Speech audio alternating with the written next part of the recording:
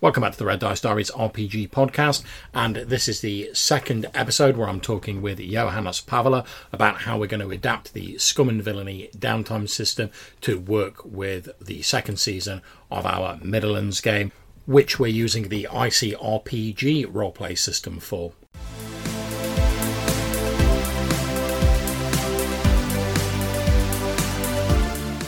Because I'm a big fan of like players rolling for things, I like the idea of just sort of like being able to say to the players like, "Oh, you need to get 18 or above on a D20 or whatever." And just like pick which of you wants to roll it, have a player roll it. Absolutely fine. And also, one of the reasons I like some things like this is because it's not then just me as the GM randomly deciding, "Oh, well, this faction's annoyed with you for X, Y, and Z. They're going to do something." It's a result of your actions, but it's also as a result of chance as well, which I think also adds like a bit more sort of verisimilitude to it, because obviously no one in the world can like predict their actions in like real life and all the consequences they have. So I like it in a game where you, like, say you do something which might be innocuous, or you think, oh well, yeah, okay, there's going to be no real comeback from that, but there's always that little small chance that there might be. Yeah, and it's part of the bit where you also get to be surprised because you're running the game and you didn't know that what we did was going to piss these guys off. Yeah. But that's the way it went, and now you have new stuff that you didn't think about. Yeah, it keeps it interesting for me as the GM. And also, to use our example of like the work experience nephew, because why not? I love the ludicrous examples. If you're doing this as part of a discussion and we're like, all right, so that guy you annoyed, like somehow that's degraded your relationship with the guild, you can then like chat with the players and be like, oh, well, why is that? What's going on with this like young guy who seemed fairly innocuous in the session?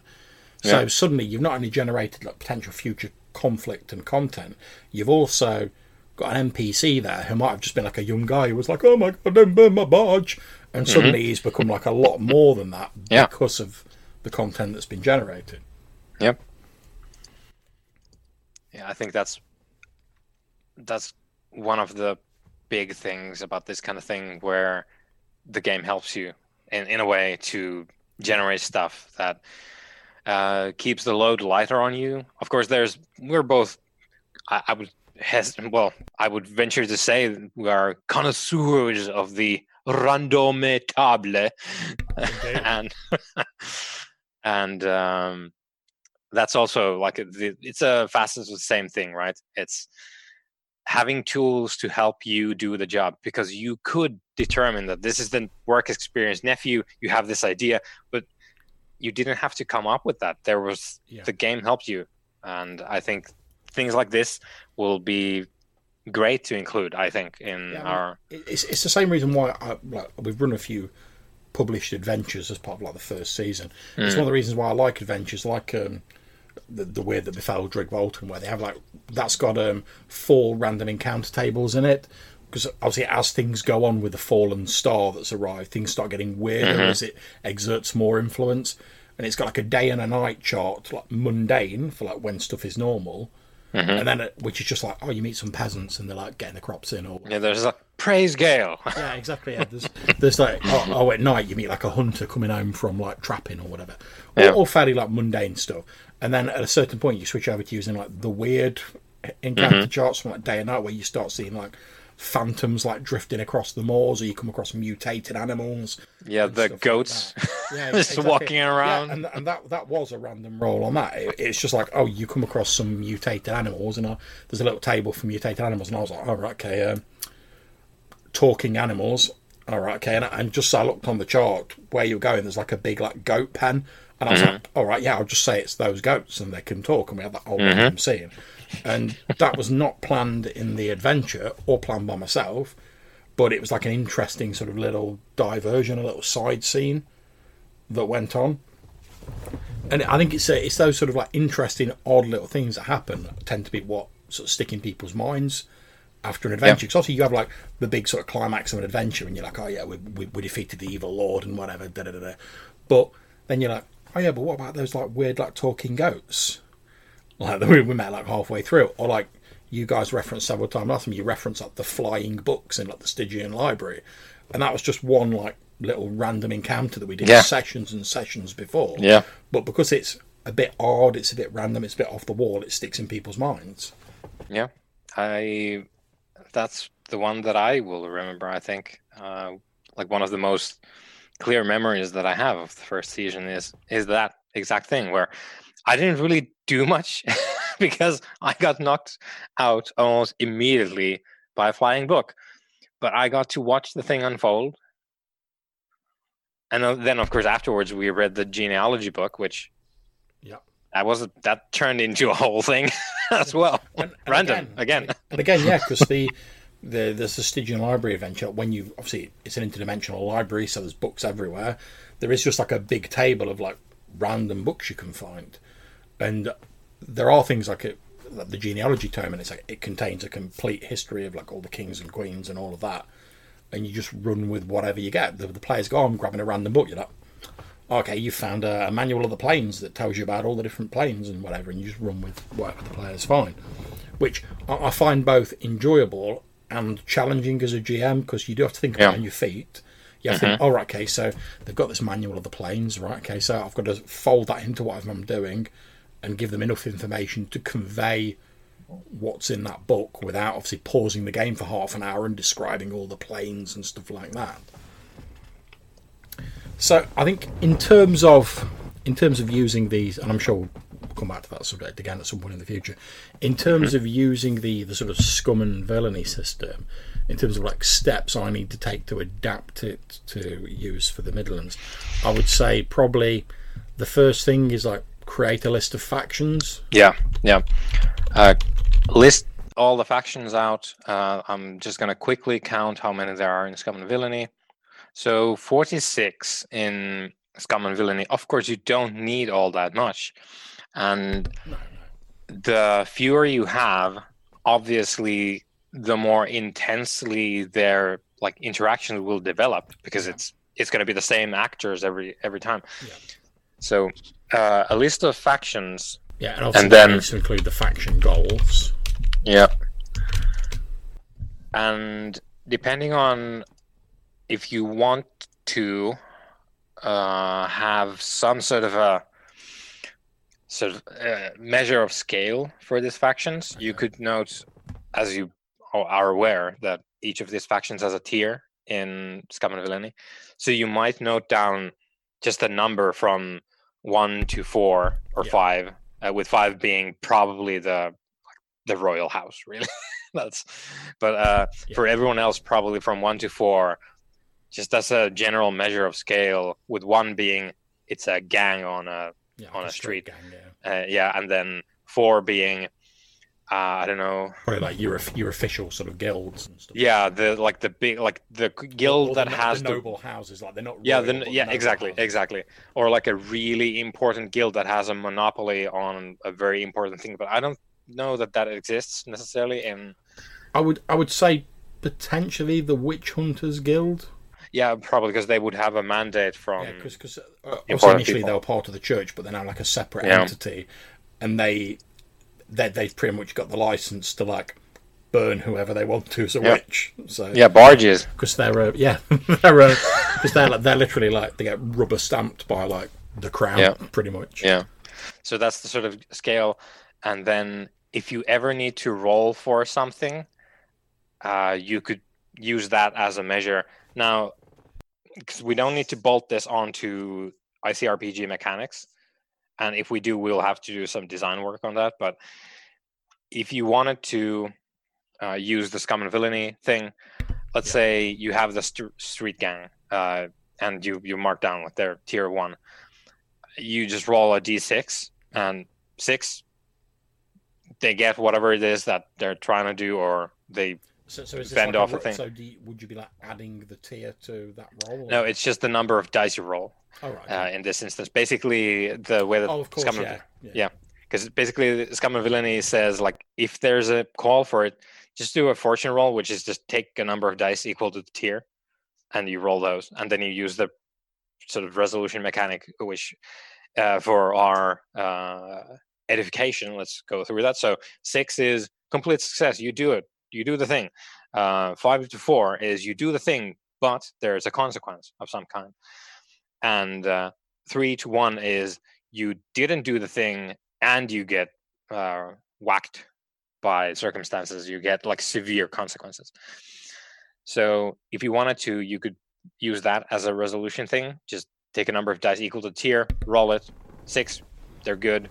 5 to 4, maybe there's some, and then I don't have any problems just using those mechanics as is, because, like I say, it's mainly going to be a background thing. Yeah. So, from the player's point of view, it doesn't really matter to them if I'm rolling a load of d6 and then using the sort of scum and villainy rules to go, oh yeah, the witch hunters faction has succeeded in doing whatever.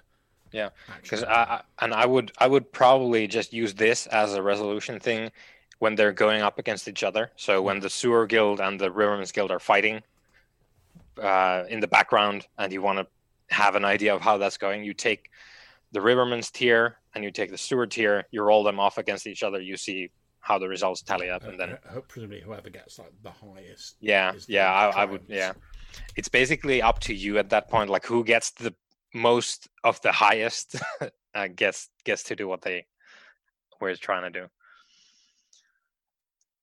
Basically, it's just a simple roll off with like taking into account if there's a gang and they go up against the witch hunters, the gang is going to lose. Yeah. But they might not. If the witch hunters have a really bad day and they roll all ones and the gang rolls a 6. Yeah. Well, which again is something I like with these random things, because most of the time, with probability, we can predict the outcome. Like say if like a street gang go up against the Crown, 9 out of 10 they're just going to get obliterated. But there's always that tiny little chance that they might at least scrape through and live to fight another day. Yeah, or maybe like the victory is, like a lot of them got just destroyed in the street, but one of the, like there was like an important noble who wanted to make a point, leading the knights down the street. They were whacking criminals and whatnot. That guy got bagged. He disappeared. They made him go away in a cellar that no one knows about, and now. Well, that's it. You have like, I don't know, you're like your street gang, and they're maybe like trying to break into the royal treasury to like steal something. Yeah. They get lucky, they succeed, and it's like, oh yeah, loads of them were probably killed breaking in and stuff like that. But maybe like 1 or 2 of them escaped, and they've got the thing that. They got the gold. Yeah. So that's what I would use it for, and probably not much else. Basically, just like if they're going up against each other, they're trying to resolve it with like a simple D6 thing. Because what I quite fancy doing, and this is just because I'm a bit of a sucker for handouts, I quite fancy doing the like the newspaper style handouts, like after each sort of downtime. So like you can have it so like your characters have like got like just a little tiny like news sheet or whatever with like say if the royal treasury is robbed, maybe there's like a story about it in there. It's like, oh yes, 5 of the 6 thieves were killed, but one of them managed to escape with like such and such a noble's like prized gem that was kept in the treasury or whatever. Or then there's the like a series of hangings is to occur in this square.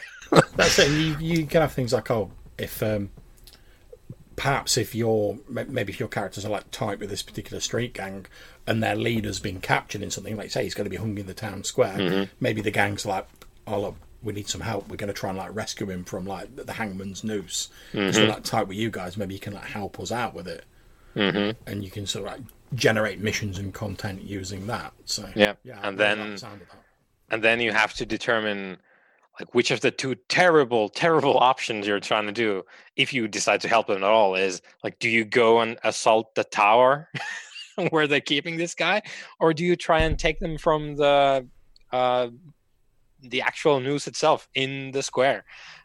Both of those sound really like a Robin Hood style thing where they're like fire the arrow, shoot it. Like do a whole just Pirates of the Caribbean style. Because I mean, obviously, with as we said when we were talking about ICRPG with the rest of the guys, when we sort of decided to make the switch, it does lean slightly more towards the sort of high octane, like high action sort of end of the spectrum that D&D is at. Whereas previously, we played slightly more sort of old school systems, which are a bit more sort of, I don't want to use the word gritty, but they're a bit more sort of low key. Yeah, and they're more, I suppose, like tuned down as opposed to tuned up, which is like ICRPG is definitely tuned up because it's about the like heroic action in the fantasy milieu. Yeah, Type it's deal. another reason why, because I know Rob, when I said, there's going to be like a 5 year sort of gap between the first season and the second season, and Ian were like, I was surprised the gap's so long. But part of the reason I wanted to do that is because obviously you guys have gone from being like these sort of quite low key. All right, yeah, you got a few levels, so you're getting a bit more powerful, but you've gone from being these quite low key guys to sort of now being like these powerful sort of guys who are like, you've got this detective agency and whatever. Now, I thought with a 5 year gap, it seems a bit more feasible because obviously you guys have come back from the Dolmen Wood. You're like dripping in riches. You've got loads of like loot and stuff while you're out there. You've come back. You've set yourself up. You've established yourself. It also gives like your character. You decided to go more for the sort of magical side of stuff. Like 5 years is like a good time to say, yeah, you've had 5 years. You've been studying, you've been sort of realigning yourself and like retraining yourself. So whereas I think if we'd have done it like a month's passed and you were suddenly like, a month has passed, I am now a wizard. that seems a bit more ridiculous. Yeah. I thought that because of it's fun. Like I enjoy magic stuff, and I haven't really done a wizard. I don't think when we were playing the a short Midderlands game of For Coin and Blood, I had a wizard, but aside from that, I haven't really played them, and I do quite enjoy them. So I thought I would go for that now. And we have established, this is entirely like not in in connection to any of what we've talked about before, but a divergence is what we do on this show. Apparently, the character's bloodline, as told by NPCs, because of the random rolls that we did back in the day, NPCs have since sort of hinted that there's something in the bloodline that makes like there's a font of magic of some kind, or like a specific connection to perhaps the dark forces, and I figured but that is a thing we could try and explore as well. Well, yeah, and as you say, part of the whole reason for wanting to change things up a bit is keep the game fun, get us to try something new, and I think so. Obviously, you have to rejig characters because we're going into ICRPG, but if you're going to be rejigging the characters anyway, why not go? Oh yeah, I'll try something different. Oh, I fancy trying a bit of magic. I'll give it a go now. Because whatever sort of maybe slightly flimsy sort of justifications would come up for it in game, if it results in the players having fun, me having fun, and the game sort of going in interesting new directions, I'm all for it. Okay, so to get back to our list of things I need to do, so we've got create the list of factions, faction goals, measure the scale, like the tiers of the factions. I've got a few details written down about using faction scale for roles to determine clashes of factions and stuff like that. So, presumably I need to have a list of factions with the relationships. Yeah, I would.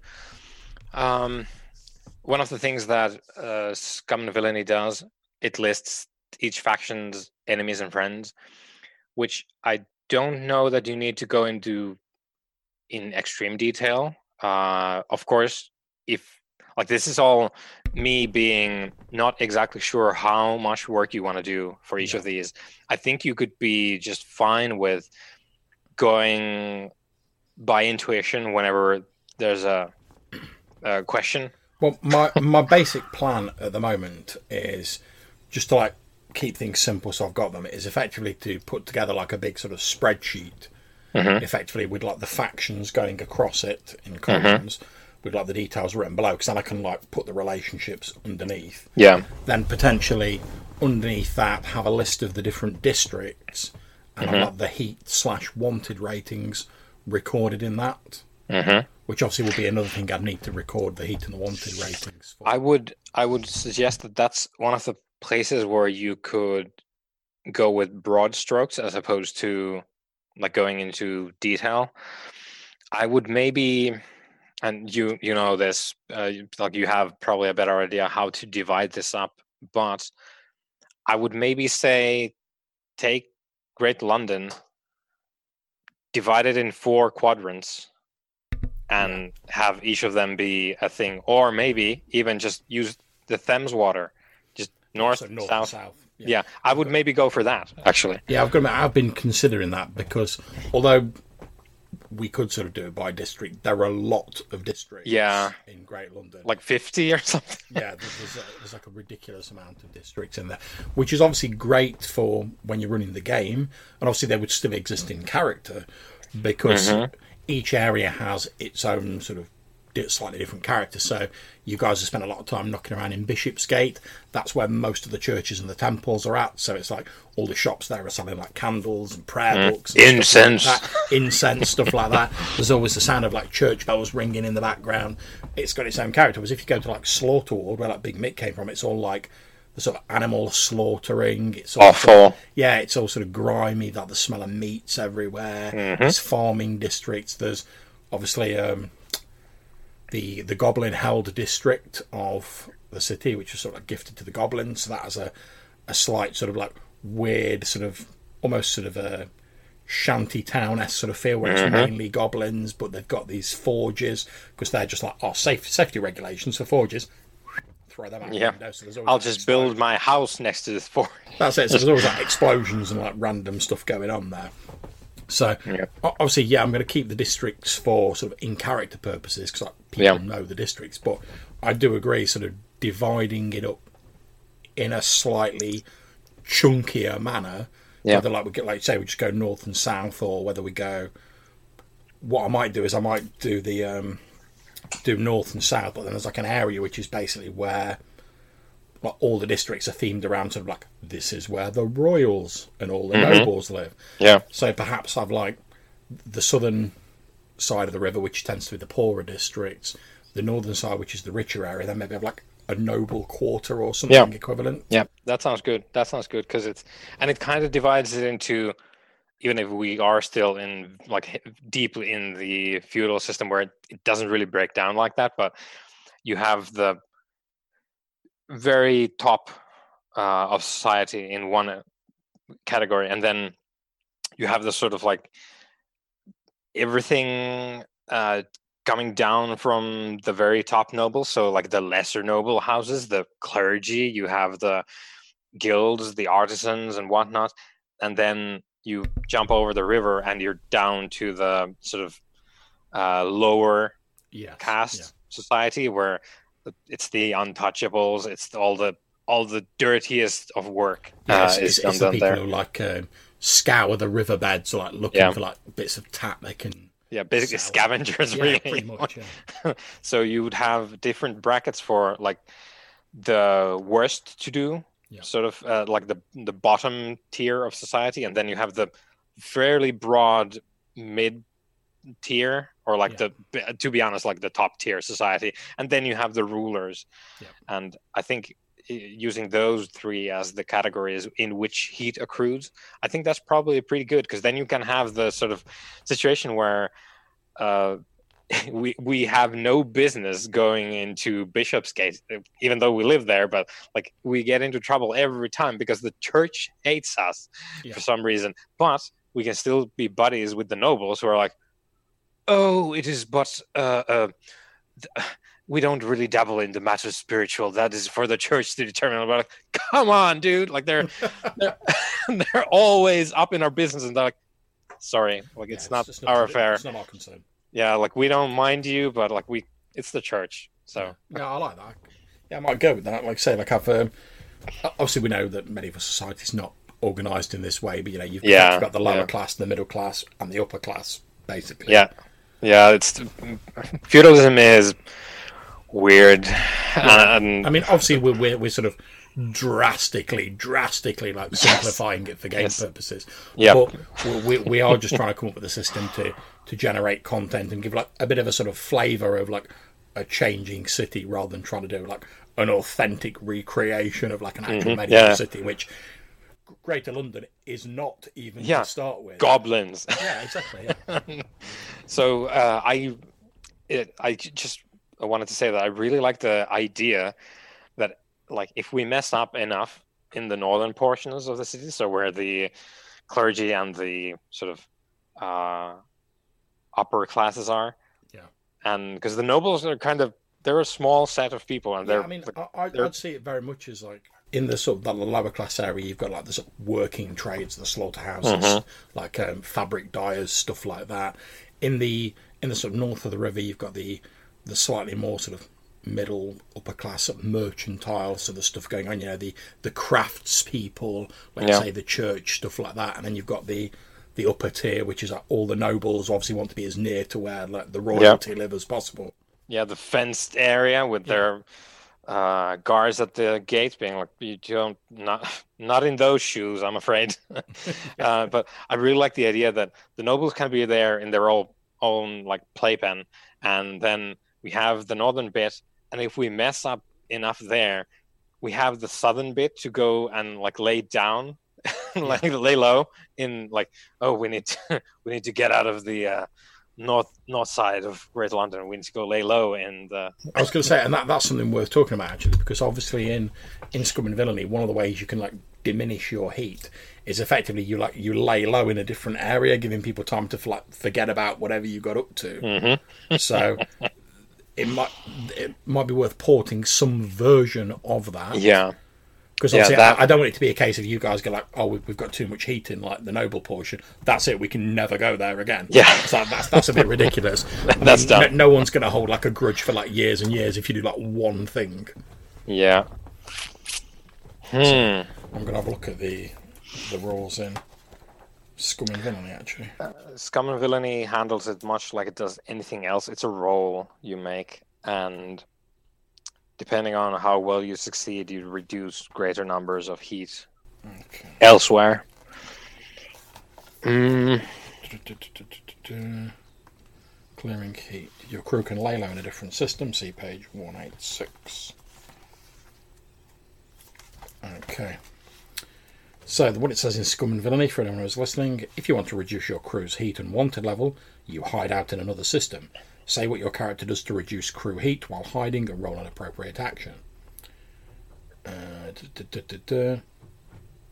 you're successful, you reduce heat in the system by 2.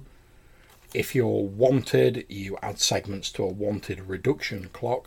So obviously, if you're actually wanted, that takes a lot longer to that's your face on posters, and that doesn't really go away that easily. And the way it describes this is you add segments to the wanted reduction clock on the appropriate system sheet. According to the roll, 1 to 3, 1 segment, 4 to 5, 2, 6, 3. If you get a critical, it's 5. If the wanted reduction clock fills up, you reduce your wanted level by 1 and you clear the clock. So presumably, if you've got like a wanted level of 3, you have to go round that clock 3 times to get it down to 0. Yep. So I quite like that idea. Yeah, and then it's just a matter of determining like how do we roll for that, because it's obviously Scum and Villainy, so it's you roll a bunch of d6s depending on like what action you're using. I could see perhaps we've talked about setting sort of chances of the like difficulty classes, difficulty ratings for the relationship changing. Yeah, I could see doing something similar to that again, like you said earlier, perhaps with a charisma roll, or it might just even be a case of if we go with like the Scum and Villainy style, where you're like, oh yeah, we're wanted in the north of the river, so we're going to lie low south of the river, and we say, oh well, what are you doing to like get this wanted level down, and then perhaps I just say, all right, make a roll for it, and it's up to the players to determine which of their attributes. Yeah, what are they doing? Roll based on what they're doing. Yeah, because if you're just like, oh, I'm whispering in a few people's ear, I'm putting out some positive like PR about us. You might be like, oh yeah, you can make a charisma roll for that. Or you're like, I'm just gonna like work for goodwill. Like I'm gonna show to people that I'm an asset to society. So you roll your constitution because you're doing the thing. You're hauling stuff, you're like carrying water for people, literally. I'll tell you what we could do for that actually. Obviously in ICRPG, most of the rolls work by you make a roll, then you roll some form of damage or effort dice. Yes. So what we could do is, because in ICRPG you have like a number of hearts which represent your hit points, each of them is worth 10 hit points. So perhaps instead of having a clock, we say, oh, if you've got a wanted rating of 1, you need to do enough effort to knock off those 10 hit points, and then that's that heart of wanted rating gone. That's exactly what we're doing. So we are accruing hearts, wanted hearts. Yeah, exactly, yeah. And or like heat, I suppose. Yeah, exactly, yeah. We'd have like heat hearts, and when you get to a certain amount, you get all the wanted hearts on there. And then obviously so if they sort of go left to right, when you start decreasing them, you go from right to left, sort of working them down. Yeah, I quite like that. That's neat. So I suppose that we just need to determine how difficult it is to. Well, I suppose we know the heat heart would be your like 10 effort worth. And I mean, we don't need to actually make the actual D20 difficulty class too difficult, because even if you make that roll, you then have to make the effort roll, and you've still got to like work down those hearts to get it lowered. So the fact it's going to take a long period of time, and bear in mind you're only going to be rolling at most at the end of each session. Yeah. So if you're like, oh, I've got 3 wanted hearts, and I've got all these heat hearts, it's going to take you a fair few sessions. Yeah, a lot of time. Yeah, and if you sort of say, oh well, you can only roll for like one of these things. If you're like wanted in like 2 different areas, you've got to prioritize which of those you want to do. Because we've only got 3 sort of distinct chunks. You've still got to have somewhere you can actually lie low in.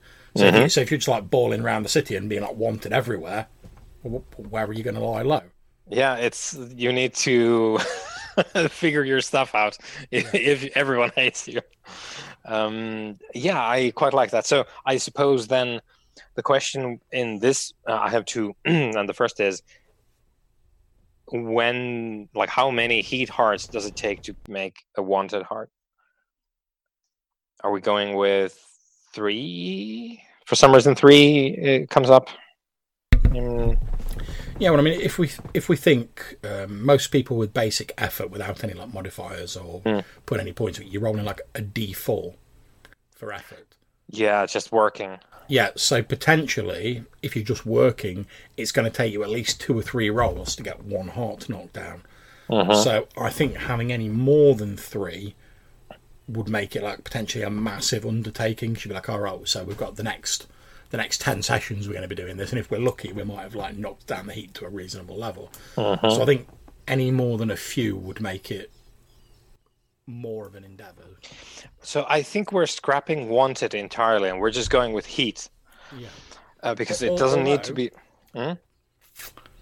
Because don't get me wrong, I love this idea, but if we're going for heat hearts, we then need to work out how it's going to be reflected in terms of like action being taken against the characters.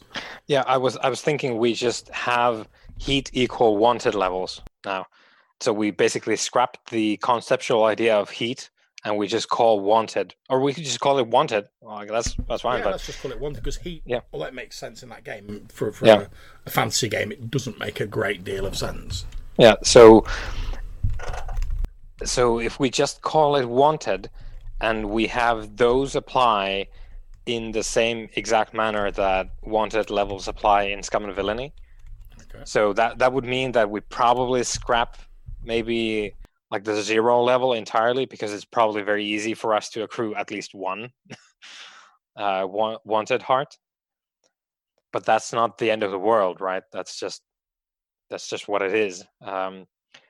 So I quite like the idea that each heart is a wanted level. So we do have, especially if we all work towards it, we could manage it. We could knock out a heart, maybe even 2 if we're really lucky, in 1 downtime. Yeah, if you say each player character can make a roll, which works nicely with the ICRPG, because of the systems that use this heart and this effort system for creating spells, building stuff like that. So you could then have a choice like, right, you've got effectively 1 downtime action at the end of each session. Yeah. All right, are you going to spend it building stuff, researching spells? Oh, but your wanted level's a bit high. Do you want to spend it like laying low to try and get that down? Yeah. Yeah. And then, I really like this. It's very neat and symmetrical, obviously. And I'm so new to ICRPG, it didn't really cross my mind. This is how we should definitely do this. So every heart is equal to 1 wanted level, and then we set up. Shall we say there's a maximum of hearts 4 per sort of area? Yeah. We don't want it to be like an infinite amount. So you sort of like, oh shit, we've got 10 wanted hearts here, right? That's going to take the rest of our natural lives. Yeah, to like we're never going back to the south. Yeah, so set it as like a max 4. Yeah, and then we build. Basically, I'm going to suggest if we have 0 wanted anywhere, we're just going to not roll for like the repercussions, because there's not we've been nice. But then we build a D6 chart for wanted levels 1, 2, 3, and 4, and then we will be able to determine, or rather you can just roll on that, or we can roll on that however we want to do that, but we roll on that in the after action bit of the game, and then we will have the results that we have in Scum and Villainy. Yeah. And I would say that is, as it is in Scum and Villainy, that is before you get to reduce it. So if you max out your thing as a result of like a really bad job, you will have to suffer the consequences of that before you get to reduce it. Yeah, so like you say, if you've done something that's raised your wanted level, you have to make that roll before you can then say, oh, we're going to lay low to like reduce it. Yeah, that makes sense, because otherwise you could potentially just like do loads of shit and then go, right, we're all going to lay low and we'll just avoid the consequences. Yeah, which isn't really the point of it. No. Well, one other thing, because again, I love the idea of using hearts as like a wanted rating. In terms of like the wanted rating increasing, would we want the wanted rate? Because obviously in Scum and Villainy, there's like the discussion at the end where you get so much heat depending on how the job went, and there's various modifiers. Would we want to have it just in case like you work it out and straight away it says like, right, you've gained this many wanted hearts? Or do we want to have it so in the same way as you reduce it by effort, do we want to have it go up as like hit points? Effort towards a heart? Yeah, exactly. Yeah. So you might say like, okay, yeah, we're technically should only count the full 10 hit points as like a heart. So you might be like, oh yeah, we've only got a wanted rating of 1 at the minute, but we're only like 2 points off having like a wanted rating of 2. Yeah.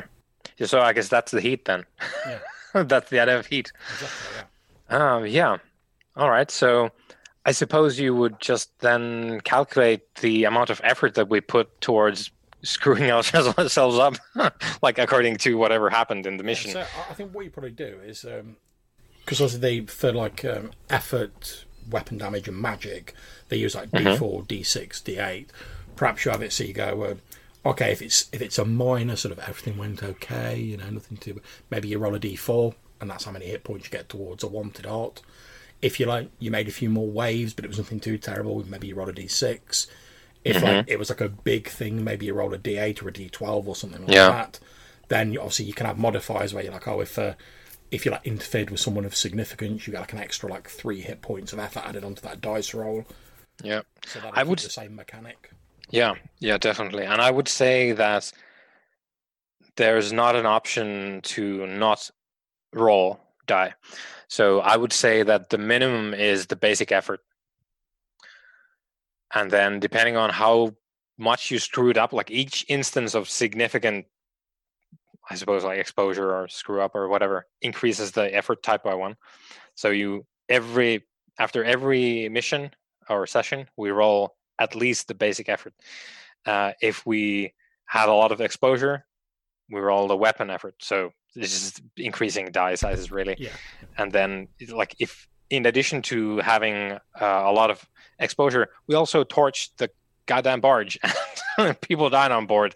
So we increase it again to the magic. Yeah, so rather than adding sort of like discrete amounts of hit points, effectively just like if you've like done particularly egregious things, it just bumps the dice up a step.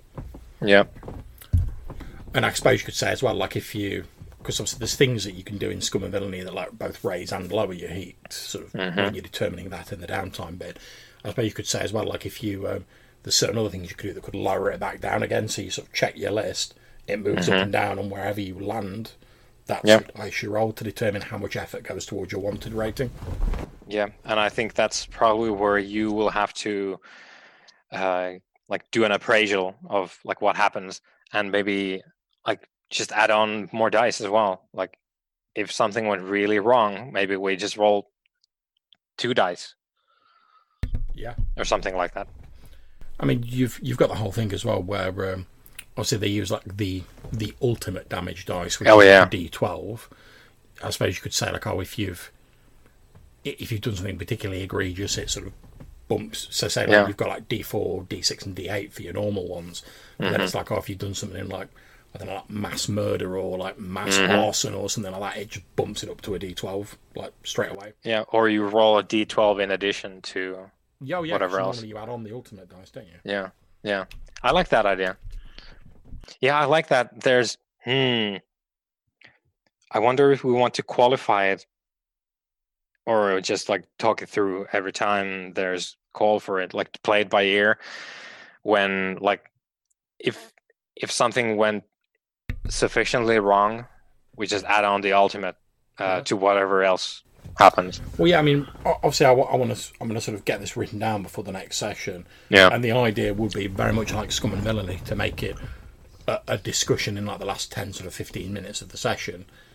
So rather than me just saying, oh, your wanted rating's gone up by 2, actually sort of say like, oh, well, yeah, you were fairly quiet on this mission, so that would be a D4. However, you did like kill one of the guild masters, so that bumps it up to D12. Yeah. Well, so it adds the D12 on. So yeah, adds the D12. So we're going to roll a D4 and a D12. Okay, so you've gained 10 effort towards your wanted rating, so that's another heart in your wanted rating. Yeah, I like that idea.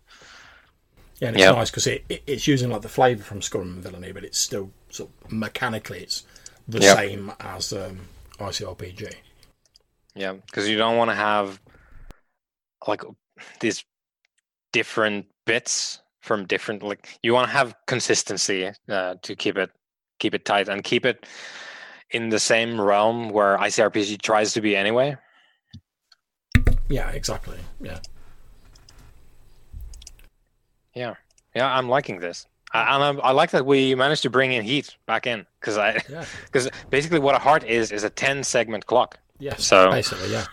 Because I mean that's one of the things that struck me when I was sort of first thinking, could use some of the Scum and Villainy thing is effectively ICRPG already has the clock mechanic. It just approaches it in a slightly different way. So, if you're doing a project, you're trying to make something in Scum and Villainy, you get your clock. Whenever you make your downtime roll, it ticks up. When you get it complete, you've done your project. When you're trying to make something in ICRPG, the GM says, oh, you're going to need like 1 heart of effort to make that level 1 spell or whatever it is. And you can roll once a week or whatever. And you know that you need to get 10 total effort to have completed that first level spell. So, like you say, effectively it's a clock into itself. Yep. Symmetry. Okay, well, I think that's pretty much sorted then. It gives me a list of stuff to get working on for the next session. Yep. I shall look forward to doing that. Yep, and I would suggest as a final note to help us, as well as anyone who might do something like this in the future, it makes all the sense in the world to set down these factions in a way that they are going to get in each other's way. Yeah. So you need to manufacture reasons for them to interact with each other, because that's the entire point of all this. So if you set the sewer people in the sewer and the knights in the castle, and never the two shall meet, that's a waste of everyone's time. Like that's for you to giggle over and nothing else really. Well, as we said sort of at the start, the whole point of this is to generate content, but obviously conflict is a great content generator in RPGs. So as you're saying, if I go like, all right, the crown's ruling over everything, but like the crown as a faction has nothing to do with anything else. That faction may as well not exist. Yeah, it's inconsequential to anything that goes on in the game. Yeah. Unless, in this example, the sewer guild, maybe they're a sewer guild. Maybe, John, you decided that they're actually some kind of a nefarious cult, and they've dug too deep in the sewers, and they found some old Goman ruins, and there's a demonic Goman effigy that they're worshipping, and they're doing all this bad business, and the crown somehow learns of it. Now the knights are coming down in the sewers. They're trying to find out what's going on with this sewer demon. Yeah. And that's good shit. That's what he wants. Oh yeah, I'm making notes. Yeah, no, that's the thing that I think is done brilliantly in Scum and Villainy, because they do list the allies and the enemies for each of these, and then even if you don't get, like, you just get this very short blurb of each faction, but they do mention who these people don't like and who they do like. You have an idea of what kind of conflict you can generate with those. Just if there's a mention that the sewer guild, their enemy is the crown guard, you're like, what? What's that about? And you need to figure it out. And then I mean, as you say, in the Scum and Villainy factions, because it like lists what their interest is and sort of like briefly what their deal is, you can then look at the other factions and say, so like, right, which factions aren't going to be down with this? So, or who's going to be affected by if this happens? Then and also you've got like allies as well. So like, if this faction gets in trouble, who can they go to and be like, oh, help us out? Excellent. Right, well, thank you very much for joining me and talking this out. It's been very productive, I think. That was really fun. That'll give me a lot to work on. And that concludes mine and Johannes' discussion about how we're planning to adapt the Scum and Villainy style of downtime for use in our Midderlands game. I hope you've enjoyed listening to these couple of episodes. If you have and you want to leave us a message, you can get in touch with us and leave a voicemail at the SpeakPipe website. There is a link in the description of this show, or you can send us an email. The address is rddrpgpodcast@gmail.com. We really do appreciate your thoughts and the feedback. So until we see you again, take care, stay safe, and keep gaming.